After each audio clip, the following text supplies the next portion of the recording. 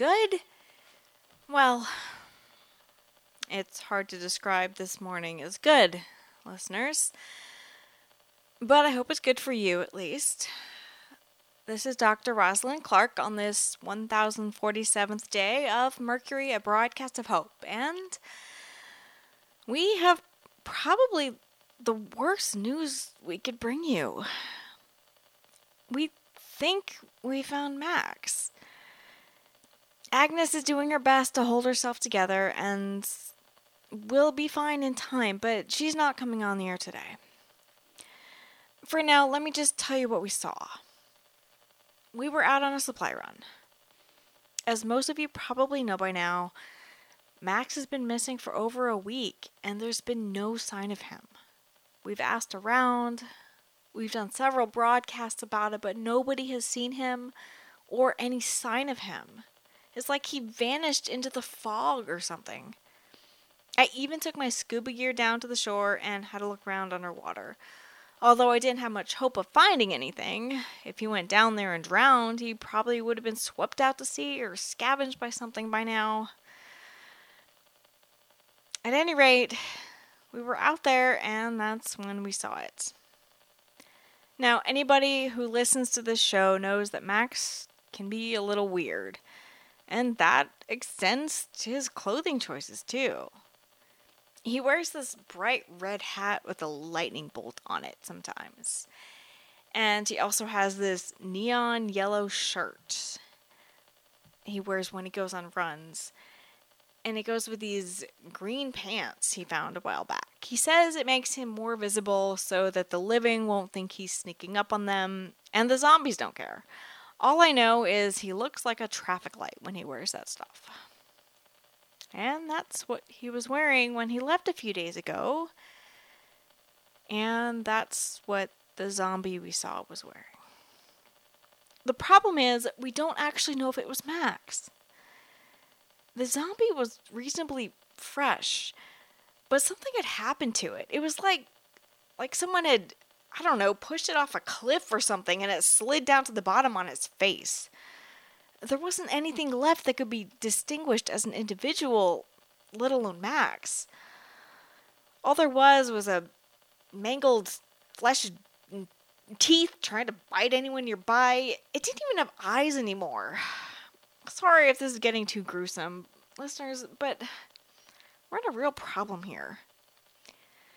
We even put the zombie down because Max told us before that that's what he would have wanted.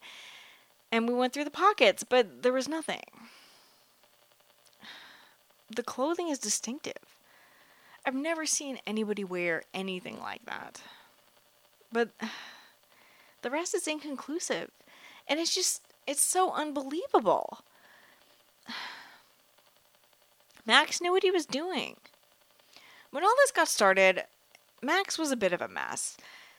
He was out of shape and didn't know what he was doing outside the radio control booth. None of the things he'd studied in school or learned in the workplace had prepared him for anything like this. He even forgot all the scouting lessons he learned when he was a kid. We muddled through the first few months, but if it hadn't been for Wade and Bill, and then later the Deerfield community, I think we'd have been goners within a year, honestly. But since then, Max was doing really well. He took all those lessons we learned from everyone around us and internalized them. He underwent a physical transformation, which was partly by necessity. You're going to be in better shape if your diet is restricted and exercise is part of your daily routine. That's just how it works. He knew what he was doing. He learned all kinds of ways to detect, avoid, and put down zombies in all kinds of situations. It's hard to imagine what situation he could have possibly found himself in where something like this could have happened. But in any case, he's still not back.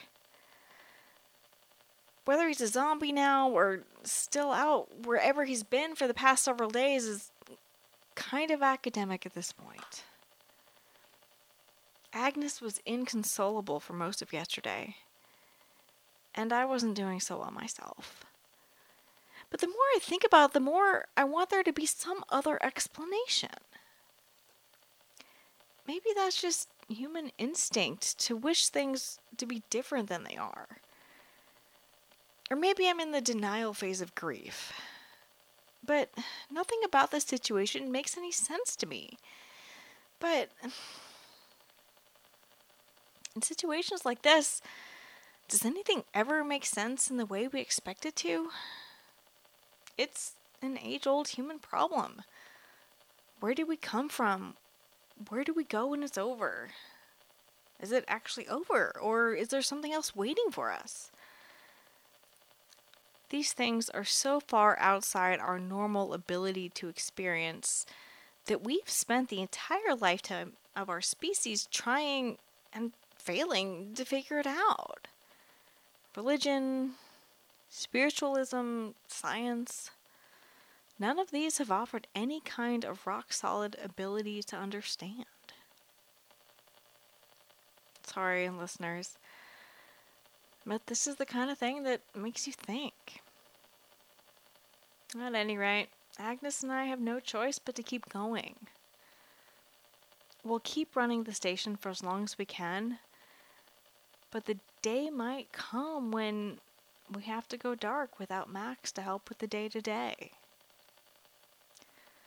We'll try to keep you all informed.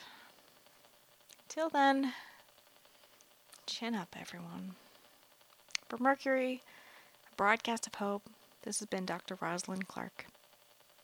Take care of each other.